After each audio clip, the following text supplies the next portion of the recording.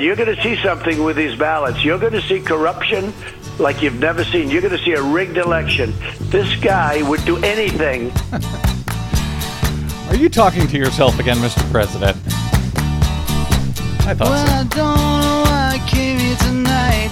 That's why. I got the feeling that something ain't right. No, it ain't. I'm so scared in case I fall off my chair. And I'm wondering how I'll get down the stairs. Clowns to the left of me, jokers to the right. Here I am, stuck in the middle with you. Yes, I am. Yes, I'm stuck in the middle with you. From Pacifica Radio in Los Angeles, this is the BradCast that's heard on KPFK 90.7 FM in LA, also in Red Bluff and Redding, California on KFOI, Round Mountains, KKRN, and Eureka's KGOE. Up in Oregon on the Central Coast on KYAQ, Cottage Grove's KSO, and Eugene's KEPW. In Lancaster, Pennsylvania on WLRI, Maui, Hawaii's KAKU. In Columbus, Ohio, we're talking about you, Ohio, today on WGRN. Palinville, New York's WLPP. In New Orleans on WHIV. Gallup, New Mexico's KNIZ. In Concord, New Hampshire on WNHN. Fayetteville, Arkansas's KPSQ. In Seattle on KODX. Janesville, Wisconsin's WADR. Yeah, we're talking Wisconsin too today. And Minneapolis, St. Paul's AM 950 KTNF. We also stream coast to coast and around the globe every day on the internets on the Progressive Voices channel, Netroots Radio, Radio for Humans, FYI Nation, NicoleSandler.com, Radio Free Brooklyn, Workforce Rising, No Lies Radio, Deprogrammed Radio, Verdant Square Radio, and Detour Talk.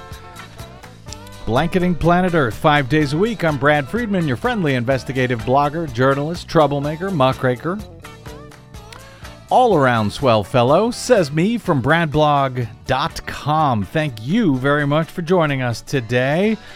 Well, Desi Doyen, we finally have something to thank Donald Trump for. Okie dokie. Seriously. I'm game to hear what that might be. We do. I'll get to it in a minute. Okay. We'll start here. For the first time in their 175-year history, Scientific American magazine has made an endorsement in a presidential election. The venerable Science magazine endorsed Joe Biden for president today, the first time they have ever backed any presidential candidate, noting in their endorsement published in the October issue that, quote, "This year we are compelled to do so. We do not do this lightly." And they do not do this lightly. And how many years has it been in 175-year history. Yep. The magazine's editors said they were motivated to endorse Biden after seeing how science has been ignored and politicized by Donald Trump and his administration. They write, "The evidence and the science show that Donald Trump has badly damaged the U.S. and its people because he rejects evidence and science." The editors write, "The most devastating example is his dishonest and inept response to the COVID-19 pandemic, which cost more than 190,000 Americans their lives by the middle of September. He has also attacked environmental protections, medical care, and the researchers and public science agencies that help this country prepare for its greatest challenges. That is why we urge you to vote for Joe Biden, who is offering fact-based plans to protect our health, our economy, and the environment." The endorsement comes with less than 50 days to go until the U.S. presidential election happens, and as the country juggles multiple crises in addition to the pandemic, including a prolonged economic downturn, catastrophic wildfires on the West Coast, and an intense Atlantic hurricane season, which is about to get intenser. Intensier, I was going to say. That's right. As we go to air, we've got another massive hurricane heading for the Gulf Coast today. It's the third in as many weeks, and more are already lining up behind it, as we will discuss with Desi Doyen in our Green News Report a little bit later today. Yep. The editors of Scientific American magazine absolutely excoriated Trump. I would say his criminal failure to develop a national strategy to fight the pandemic and that it helped accelerate the spread of the disease across the country, and against his misrepresentation of the facts that have done even more damage to the nation. His lies encourage people to engage in risky behavior, spreading the virus further, and have driven wedges between Americans who take the threat seriously and those who believe Trump's falsehoods, they write. He has repeatedly tried to get rid of the Affordable Care Act while offering no alternative. Comprehensive medical insurance is essential to reduce illness. Trump has proposed billion-dollar cuts to the National Institutes of Health, the National Science Foundation, and the Centers for Disease Control and Prevention, agencies, they say, that increase our scientific knowledge and strengthen us for future challenges. Congress has countermanded his reductions, yet he keeps trying, slashing programs that would ready us for future pandemics and withdrawing from the World Health Organization. These and other actions, they write, increase the risk that new diseases will surprise and devastate us again. Trump also keeps pushing to eliminate health rules from the Environmental Protection Agency, putting people at more risk for heart and lung disease caused by pollution. He has replaced scientists on agency advisory boards with industry representatives. In his ongoing denial of reality, they say, Trump has hobbled U.S. preparations for climate change, falsely claiming that it does not exist and pulling out of international agreements to mitigate it. The changing climate is already causing a rise in heat-related deaths and an increase in severe storms, wildfires, and extreme flooding. The magazine endorsement concludes, although Trump and his allies have tried to create obstacles that prevent people from casting ballots safely in November, either by mail or in person, it is crucial that we surmount them and vote. It's time to move Trump out and elect Biden, who has a record of following the data and being guided by science. On Tuesday, they tweeted out a link to their endorsement with the text, quote, "The 2020 election is literally a matter of life and death. We urge you to vote for health, science, and Joe Biden for president."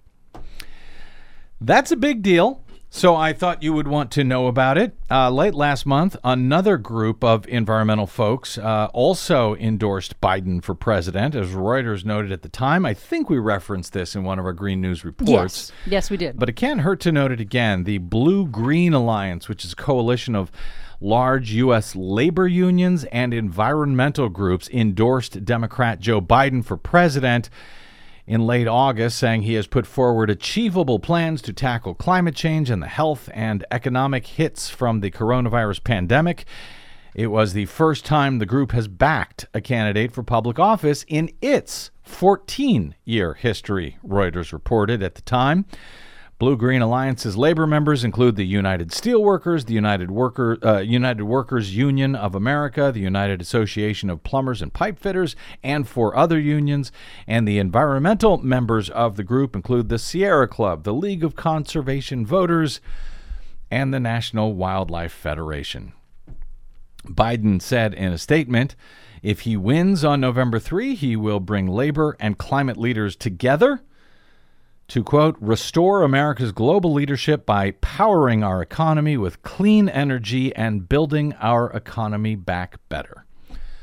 That sounds good. I think it's a great idea. Yeah, and it actually makes economic sense for the labor unions to do this, because rebuilding America for climate resiliency and transitioning the entire nation, every building, every electric grid to clean energy is going to be a huge jobs creator. Lots of jobs, yeah. Biden, for his part, has a $2 trillion proposal to do exactly that, though it would need to be approved by Congress. So, yeah, holding the majority in the U.S. House, and most importantly here, winning back the U.S. Senate for Democrats is, of course, important as well, if any of this has any chance of actually happening.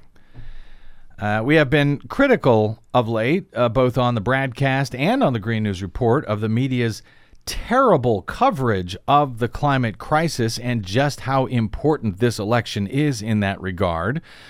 even as the West Coast has exploded with enormous, deadly record fires up and down the entire coast. In California, Oregon, and Washington, after just 2 weeks ago, 2 different hurricanes slammed into the Gulf Coast. And now, another one is set to hit in the next 24 hours or so. Hurricane Sally, which is really slow-moving, so could really dump a boatload of water into places that are still saturated by the last 2 storms in an already record-smashing storm season. With a crucial election just days away and already, frankly, underway in parts of the country. I talked to a family member who has already voted in North Carolina.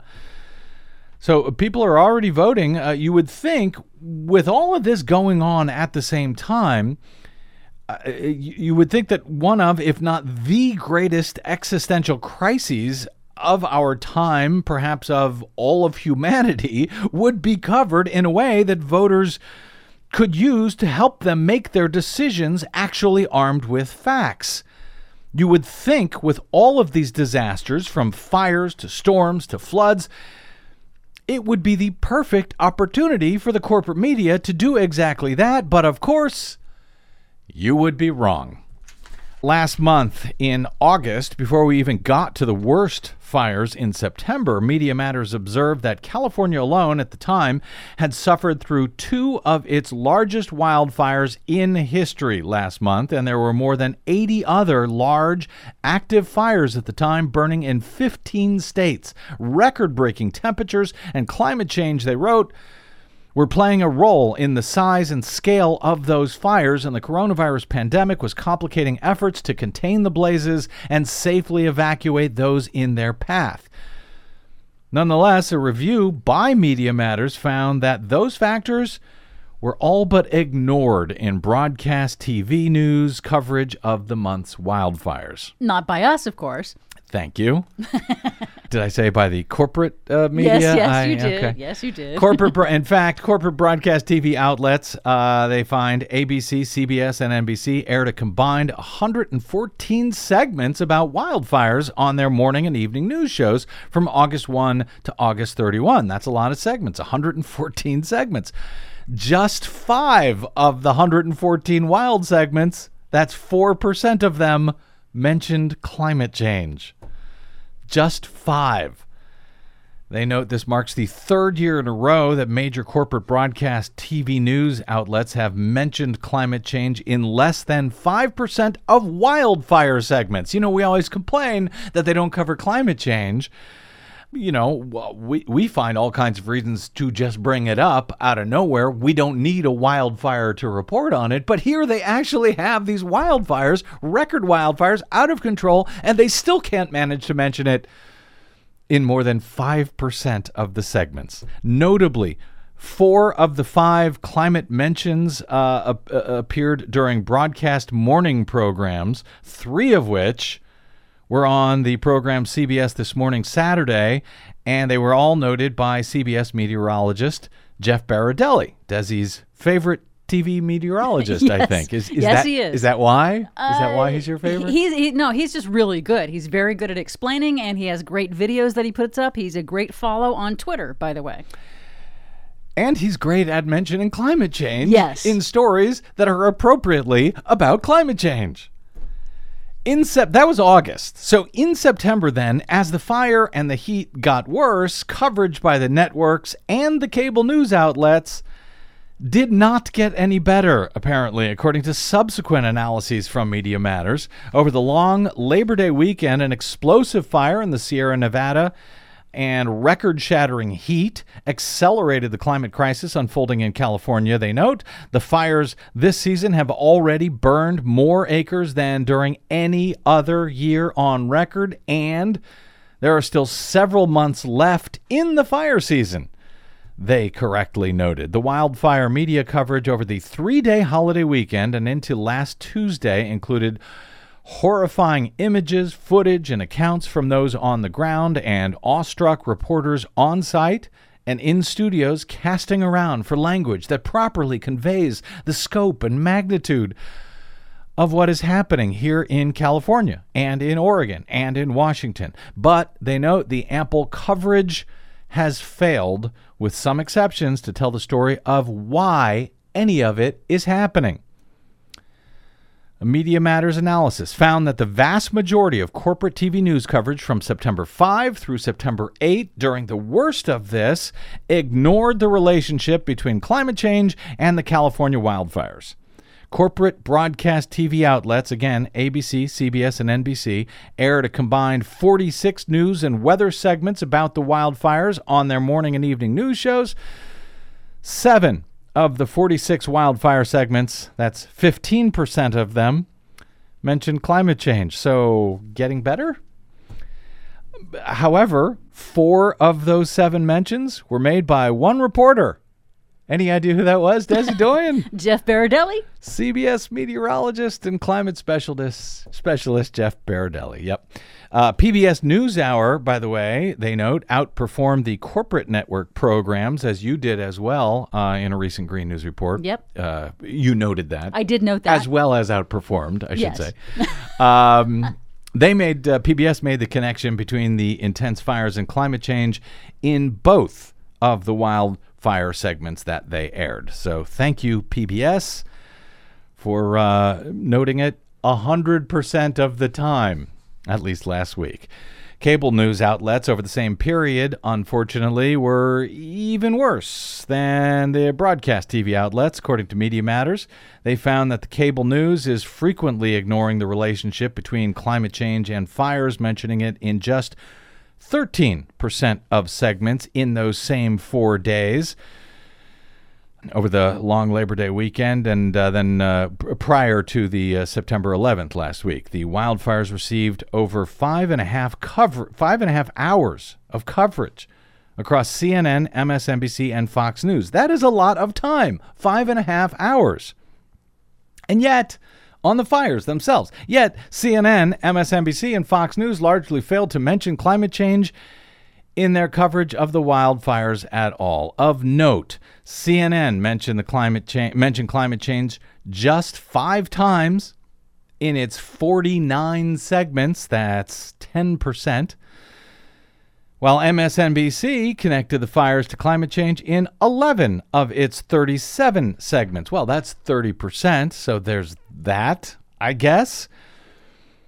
I don't know how you report on these fires without mentioning climate change. Well, turns out it's apparently quite easy. They're good at it. Fox News, of course, only mentioned climate change twice in its 54 segments. That would be 4% on the fires. One of those 2 mentions was Tucker Carlson denying a connection between the two. But hey, at least he mentioned it. MSNBC's Katie Tur, whom Carlson mocked in his segment, brought up the climate change connection on every show she hosted throughout the week. Good for her. Good for her. Thank you, Ms. Tur. So this means almost all television news programs have largely reported these historic fires as an isolated phenomenon. They're just, who knows why they happen? Too bad. Darn the luck. Instead of part of the climate crisis that we are now in. So now we get to what we finally have to thank Donald Trump for, Desi. Okay. Though it's actually California's Natural Resource Director, Wade Crowfoot, who I think we need to thank here. He actually confronted Donald Trump very politely, urging him to pay attention to the science, while Trump was making a cursory, and you could just tell he hated it. He hated being out here. A visit to California on Monday, about a month into the deadly and still worsening crisis. He finally showed up. He sort of had to, because he was planning to go to Nevada for a couple of election rallies. So he, I think, ran out of excuses to not show up here. Yeah, and he'd been criticized for not mentioning the fires at all. For weeks on end. So Trump responded ridiculously to Crowfoot, claiming that the climate change would just cool down all on its own. Just like the coronavirus will just disappear by itself someday. And he also said that science does not know what it is talking about. Yeah, he actually said that, which we will cover in the GNR a little bit later on the show today. But because Trump said that, now the news media is finally able to talk about climate change, I guess, to report that idiotic comment that he made. It seems like only when a denier speaks up do we get to try and inform the public, at least the corporate media, inform the public about one of the greatest existential threats humanity has ever faced. And all of this just days away, days before the most critical election in our nation's history. So, thanks, Donald Trump. And no thanks, corporate media. You still suck. And you're still killing us. So thank those of you who support at least our work here via bradblog.com/donate. Thank you. Otherwise, there are some in this country who would never hear about any of this, despite the fact that the media's constitutionally protected job is to inform the electorate, so that the electorate can make smart decisions at the ballot box based on what is actually going on in the world. So we will keep doing our best, the best that we can, if you can help us on that score. And speaking of elections, well, we got a bunch of election and voting news next for you on the BradCast right here. I'm Brad Friedman.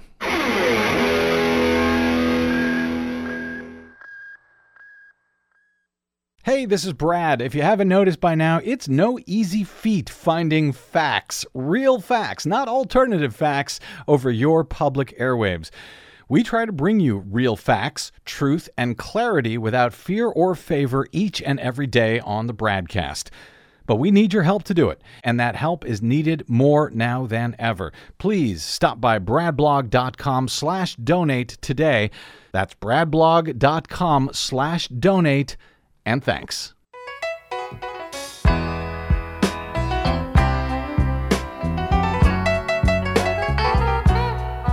It's not easy being green. Nope. Having to spend each day in the car. Not easy being green, especially in the state of Wisconsin right now, it seems. Well, all right. Let's get to our still growing mountain of election news here. Starting with some good news. Actually, you'll be happy to know that most of today's election news is anywhere from good to not entirely terrible for the most part. So not horrible. Yeah. Okay. Low bar. Did I?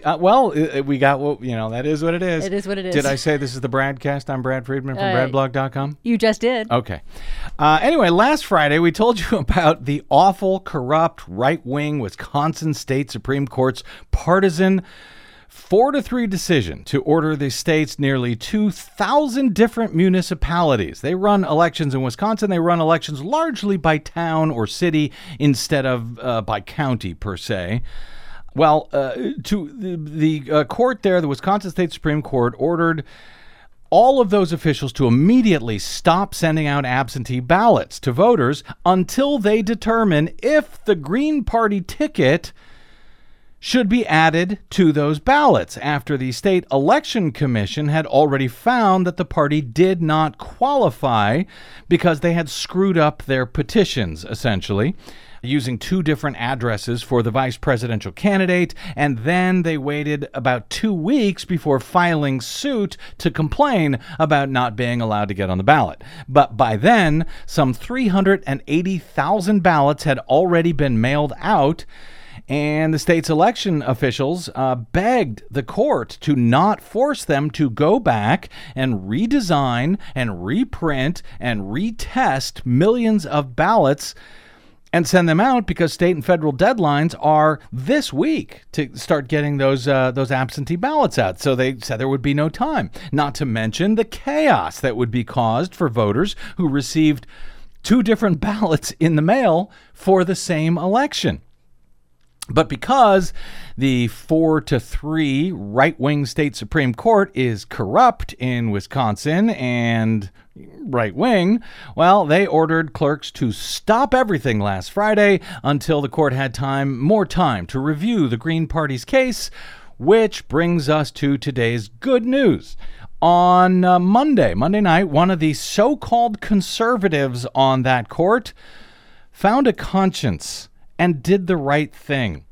As Washington Post reports, the Wisconsin Supreme Court on Monday ruled that the Green Party presidential ticket is ineligible to appear on the state ballot, which was a relief for state and local election officials who feared an addition at this late date would upend election preparations in the state.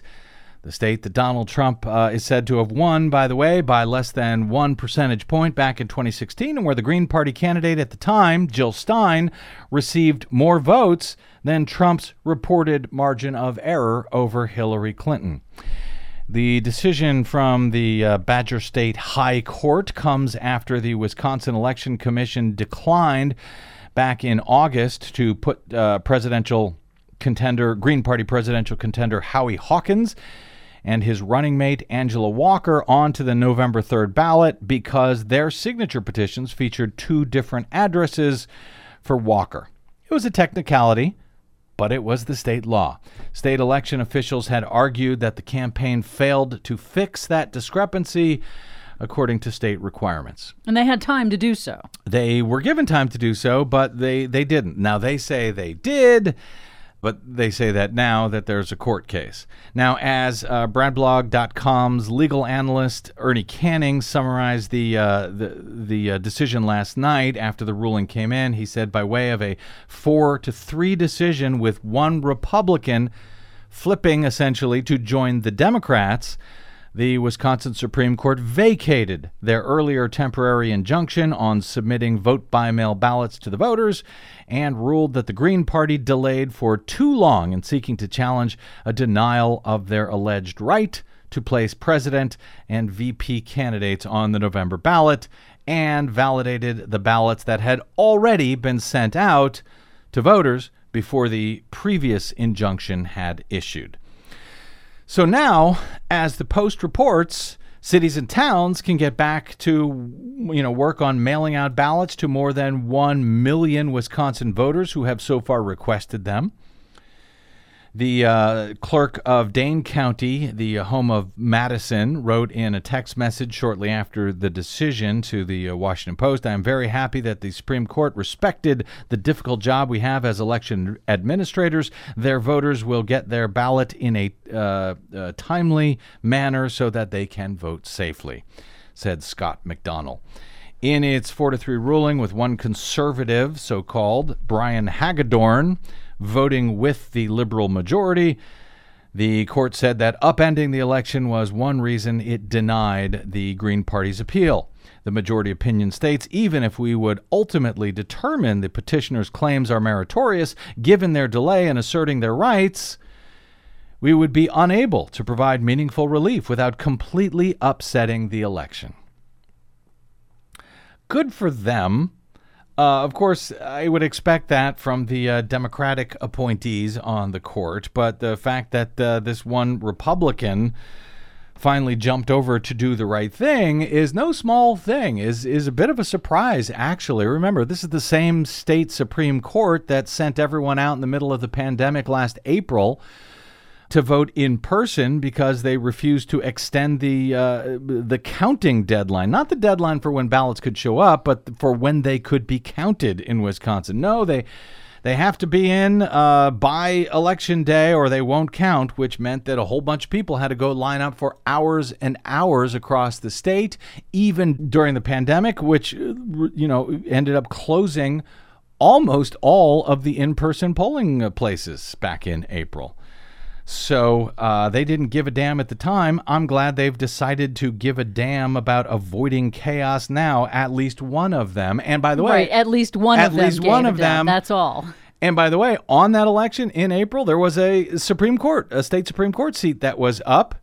And in fact, the Democrats, the candidate that the Democrats had endorsed, ended up winning, probably, in no small thanks to the fact that voters were so ticked off at what the Supreme Court had done.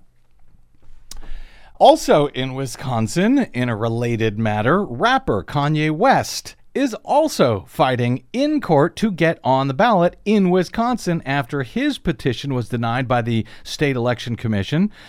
who said that it came in too late, despite an attorney who previously and maybe still works for Donald Trump rushed to get that petition into the commission before the deadline. She was a few minutes too late, however.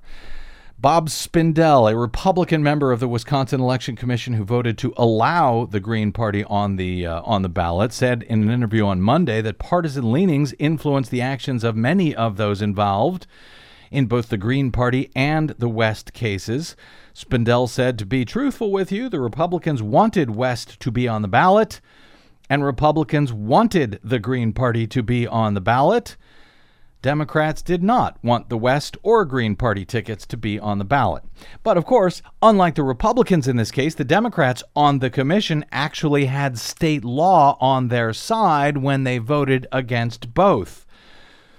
With the partisan state election commission that was recently created by state Republicans to replace the state's previous nonpartisan commission, the 3-3 partisan commission was deadlocked on at least the Green Party issue. So in the end, neither candidate was approved by the state commission.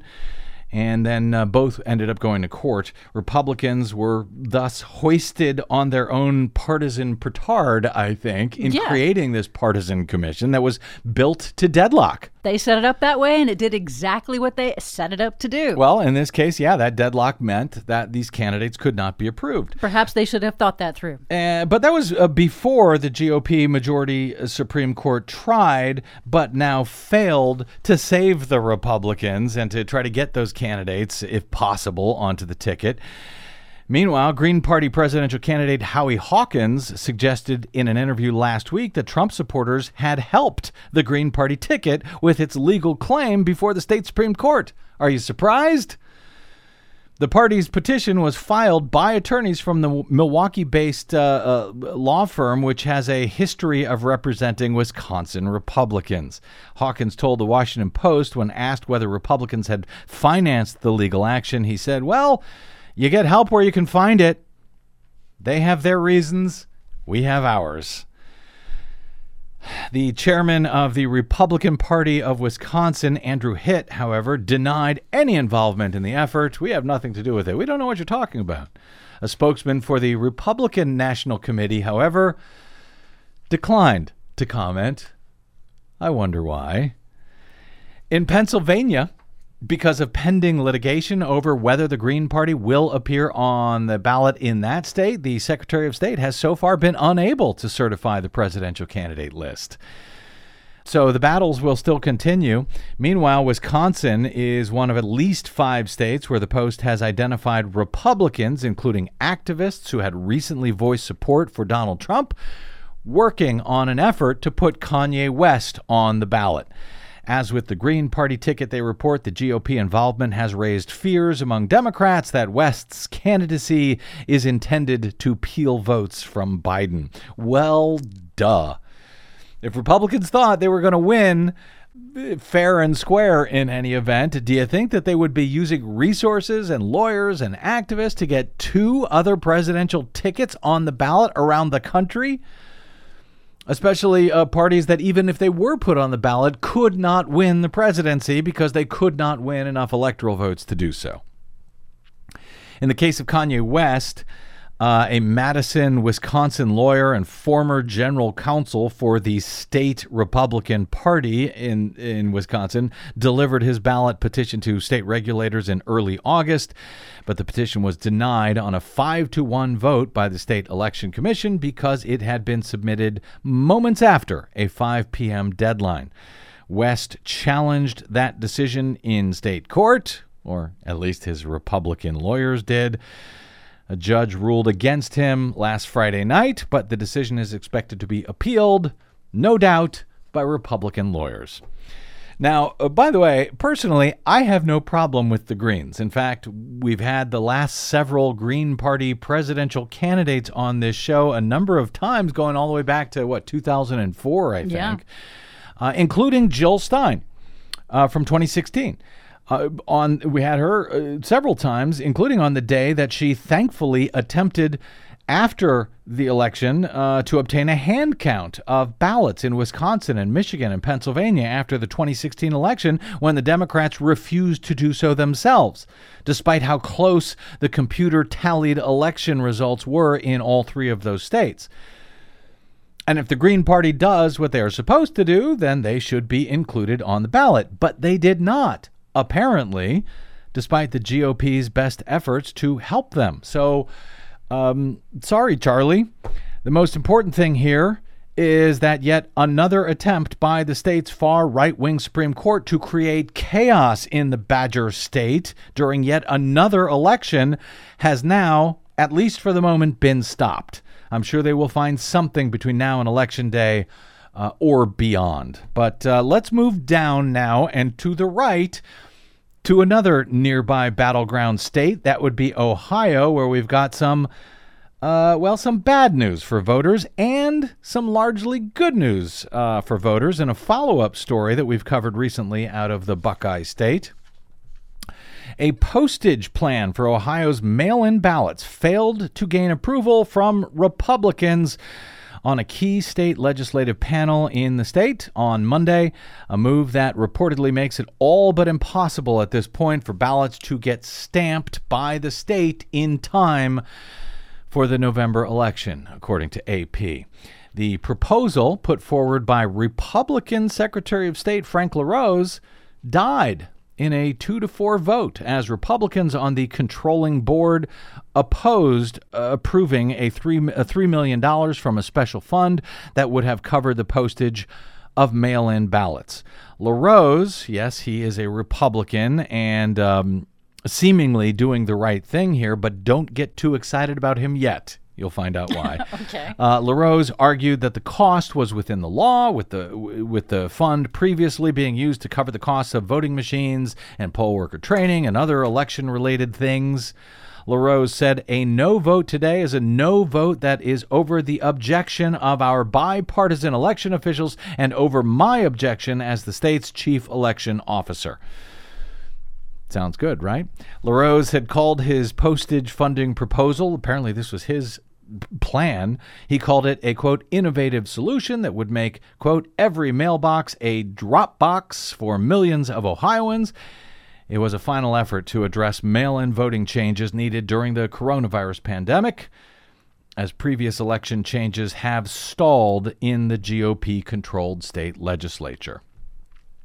The decision means Ohio voters will now likely have to buy their own postage if they wish to vote by mail. I would call that a poll tax, but I guess Ohio Republicans have no problem with unconstitutional Jim Crow-like measures. I guess they enjoy them. They want them. They're happy about them. LaRose,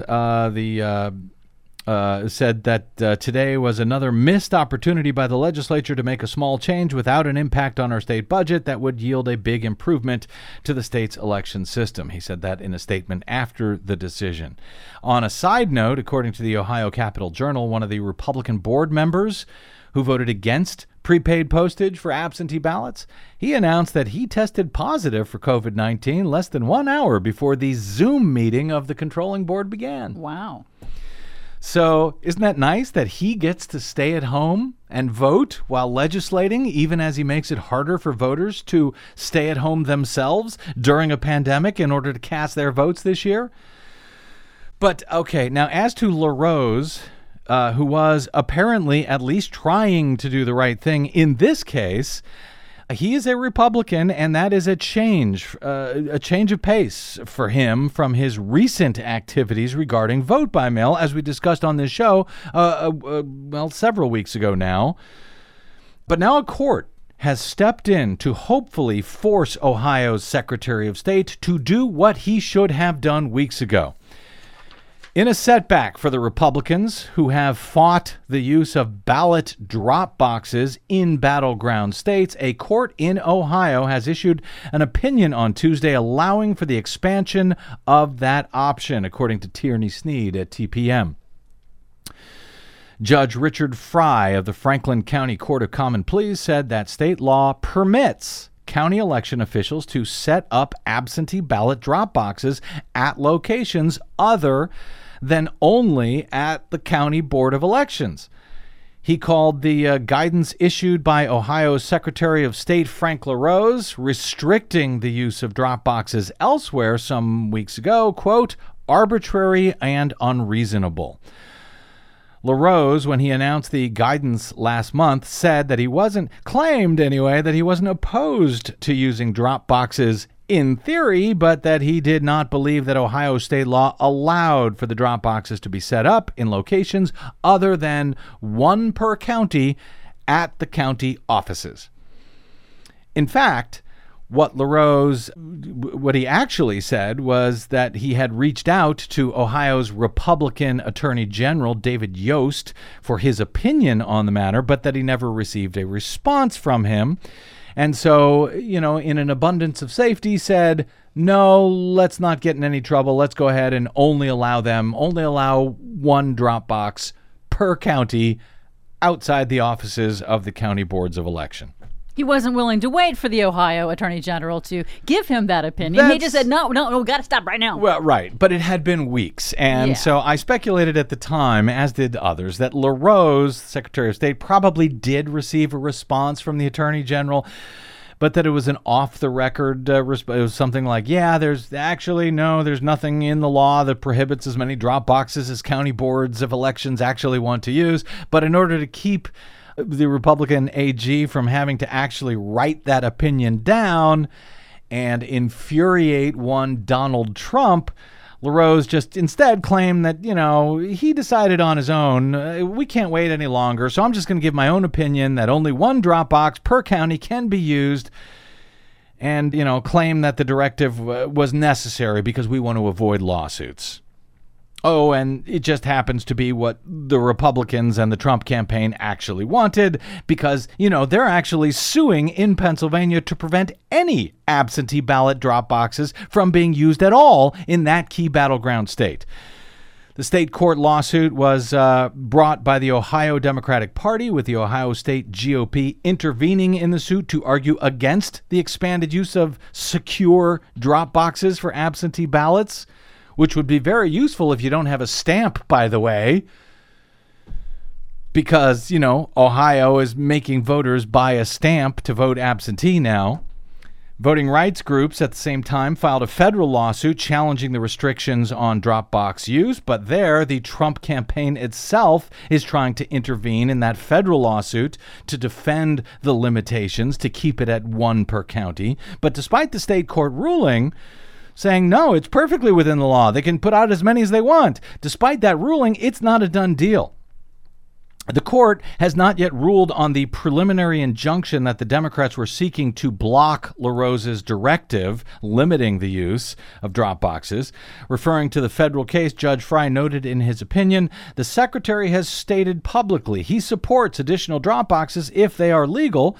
Sure he does. And his lawyer represented on the record in the Northern District of Ohio that his client would abide by a state court ruling. It appears, however, that LaRose will not be backing down from the restrictions absent a formal order blocking his guidance. He's waiting for the court to tell him he must. LaRose's spokesperson said in a statement, quote, importantly, while the judge issued a declaration as to the law regarding the return of absentee ballots and drop boxes, he did not rule on the plaintiff's request to enjoin the secretary's directive. In other words, unless the judge orders the secretary to change the directive, which the secretary told the court he doesn't necessarily agree with, the secretary won't change his own directive, even though the basis for his directive was a claim that it might be unlawful to use drop boxes, and now a court has said, no, it is not unlawful. But he's not going to change the directive anyway unless he is forced to by a court. See why I told you to not be fooled by Ohio's Republican Secretary of State Frank LaRose? Lacking such an order, LaRose's spokesperson said, today's ruling didn't change anything and the secretary's directive remains in place. The law is clear. Absentee ballots must be delivered by mail or personally delivered to the director of their county board of elections and in no other manner. Ohioans she said, are fortunate that the judicial branch offers the opportunity to appeal a single trial judge's opinion.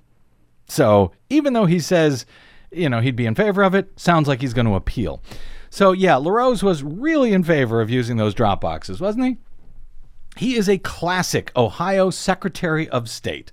They say one thing to try and fool Democrats, that they aren't, rabid partisans, and then they do the complete opposite. The state's current Lieutenant Governor, John Husted, did the same thing when he served as the state's previous Secretary of State. So don't buy it, don't trust him. But of course, as we always remind you, none of us should ever have to trust any election official when it comes to our elections. Our elections are based on public oversight, not on trust, not on trusting an election official. At least they're supposed to be based on public oversight. That has gotten decidedly harder in recent years with the proliferation of unoverseeable computer voting and tabulation. All right, one more here. Speaking of Republican Secretaries of State, before we get to the Green News Report, President Donald Trump on Tuesday morning turned the controversy over his deadly indoor super spreader event rally in Henderson, Nevada on Sunday into an opportunity to baselessly accuse Nevada's Democratic Governor Steve Sisolak of rigging the Battleground state's ballots to rig the election against him. Now, what you need to know here before listening to this clip is that Sisolak's order for the COVID pandemic in Nevada bars indoor gatherings of more than 50 people. And Trump had two planned rallies over the weekend that were to be held at airport hangars until the owners of the hangars learned that thousands of people gathering would be in violation of the state directive. It did not have anything to do with Donald Trump or trying to keep him from having a rally. It's just that the state law right now, when it comes to the size of allowable gatherings during the pandemic, ruled out a gathering of that size. And the owner of the airport hangars did not want to risk losing their licenses, so they reneged on their offer to hold the rallies there until Trump was then able to find some other private company who was willing to give the use of their facility in violation of the state directive to hold this super spreader campaign rally. Even when Governor Sisolak slammed as, quote, shameful, dangerous, and irresponsible on Sunday night. But Trump said it was just fine. No need to worry because he was, quote, on a stage and it's very far away. So no problem for him, I guess. It's only his supporters who may die because of him. Oh, well.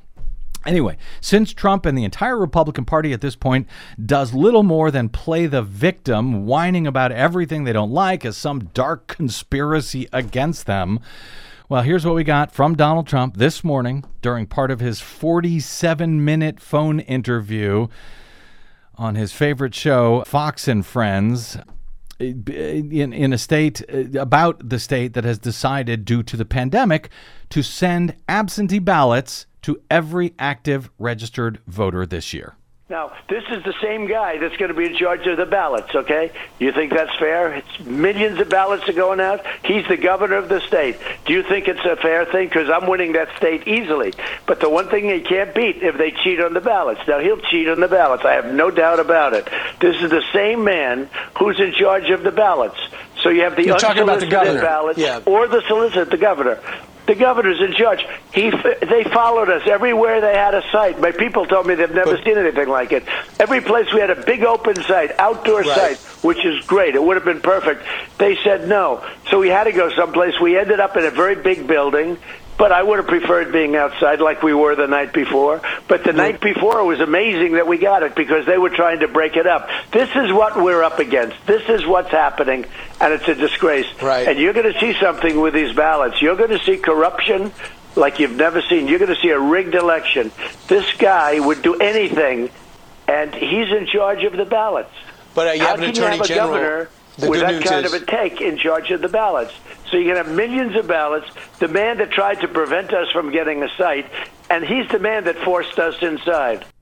So, all right, very quickly, because we got to get to GNR here. But as far as easily winning the state, there's a lot of polling.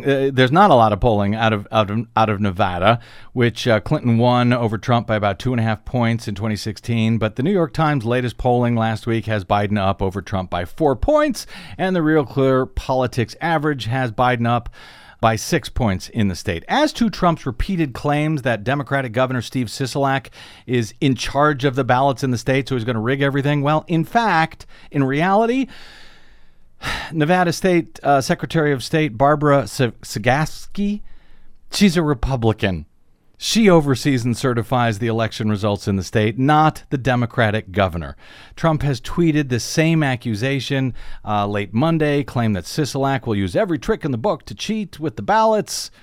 Well, the Republican Secretary of State may beg to differ, but then Trump wouldn't have anything to play the victim about, would he? No. And again, it's the Nevada Secretary of State, not the governor who supervises the election process. This is also amusing, by the way. In fact, much of Nevada still forces voters at the polls to vote on 100% unverifiable touchscreen voting systems. So I, personally, am very happy that all voters in the state will be able to vote on hand-marked paper ballots this year, even as I am no fan, at least in non-pandemic years, of vote by mail, except where officials hate voters so much that they force them to vote on unverifiable computer systems. But ironically, for years, Republicans have pretended that the voting machines used in Nevada are owned by George Soros. They are not. And that they are controlled by Harry Reid, which is also not true, at least as far as I know. Who knows? They're unverifiable. So you would think that Republicans would be happy about not having to use George Soros's voting machines. But oh well, more fun to play the victim. So they have a nice excuse to challenge the election if they lose. Make it so, Nevada. I'm Brad Friedman. This is the BradCast, and the Green News Report with Desi Doyen is next.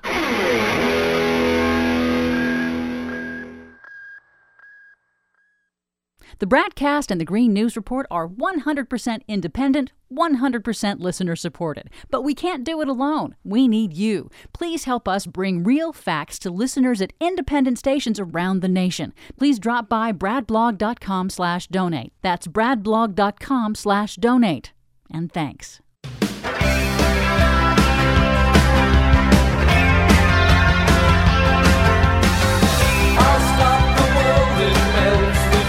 Even with no guest today, Desi Doyen, I'm still running late. So let's get to it. Our latest Green News Report.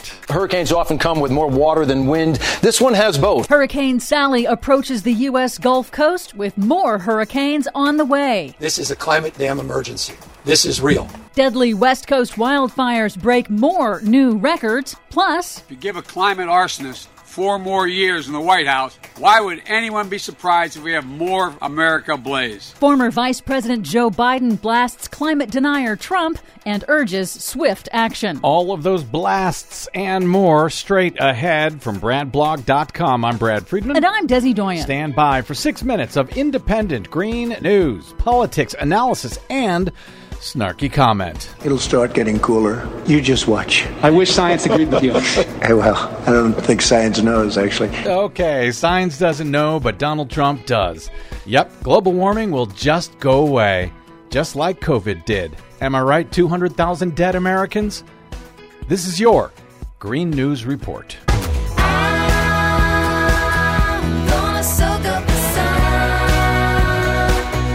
Okay, Desi Doyen, before we get to the absolutely appalling, idiotic, disgusting latest thing the President of the United States said, we got another hurricane coming in, don't we? Oh, hell yes, we do. We've got compounding climate disasters. Climate change intensified mega fires burning out west, a mega drought across the southwest, and Hurricane Sally bringing flooding to the Mississippi Delta, all during a pandemic straining emergency services everywhere. Other than that, things are going great. Oh, and on Monday, an enormous chunk of Greenland's ice cap broke off in the Arctic, a development that scientists say is evidence of rapid climate climate change. Things are going very, very well. So first up, the 2020 Atlantic hurricane season is truly historic, fueled by man-made climate change warming the oceans. There are now 5 storms spinning in the Atlantic, and that's happened only once before on record since 1850. As we go to air, Hurricane Sally is lumbering toward landfall on the Gulf Coast after rapidly intensifying to a Category 2. The National Hurricane Center warns Sally will bring life-threatening storm surge and flash floods because of its slow forward progress and intense rainfall. I would just like to remind everyone that parts of Louisiana are still suffering from Hurricane Laura.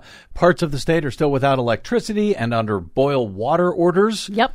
And here we are, another one coming ashore. Sally is the earliest S-named storm ever recorded, and so are tropical storms Teddy and Vicky now brewing in the Atlantic. That puts us 3 weeks ahead of the previous record hurricane season in 2005. Oh, but science doesn't know what it's talking about. NOAA on Monday announced that this summer in the Northern Hemisphere was the hottest summer in history since record-keeping began in the 1850s, and that August 2020 was the second hottest August globally.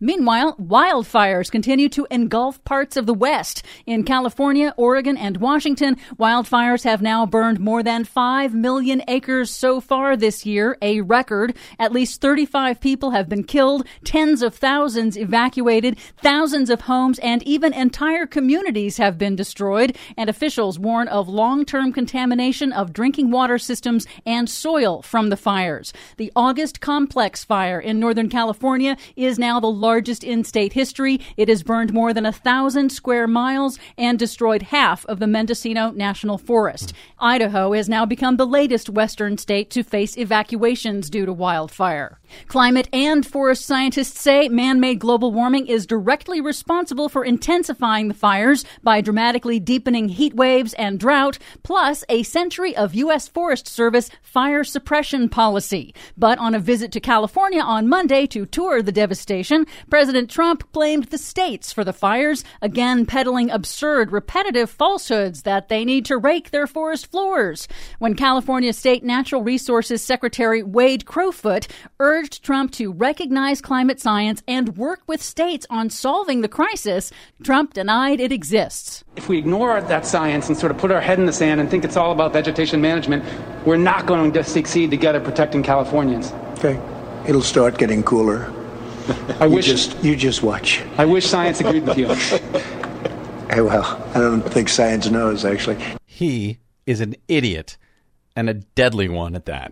In stark contrast, Democratic presidential nominee Joe Biden rebuked Trump for denying basic science on both the coronavirus and climate change during a speech on Monday in Delaware. Calling Trump a climate arsonist, Biden warned that extreme weather impacts now threaten every state. The costs and the damages will get worse, but it can be solved with urgent action. We can and we will solve the climate crisis. It'll be the greatest spur to job creation and economic competitiveness in the 21st century, not to mention the positive benefits to our health and our environment. Biden has proposed investing $2 trillion in upgrading the nation's infrastructure for climate resilience and to transition the nation to 100% clean energy. It can't happen soon enough. Of course, he's got to win first. For much more on all of these stories and the ones we couldn't get to today, please check out our website at greennews.bradblog.com. I'm Brad Friedman. And I'm Desi Doyen. And this has been your Green News Report. The more you ignore me, the closer I get. You're wasting your time. No wasting our time. We have to get out. Thank you very much, Desi Doyen, our producer, and to all of you for spending a portion of your day or night with us. If you missed any portion of today's show, download it for free anytime at bradblog.com. That is made possible by those of you kind enough to stop by bradblog.com/donate. Thank you. Drop me email if you like. I am bradcast@bradblog.com, and on the Facebooks and the Twitters, I am simply the Brad Blog. We will see you there. Until we see you here next time, I'm Brad Friedman. Good luck, world. Yeah, I've made up your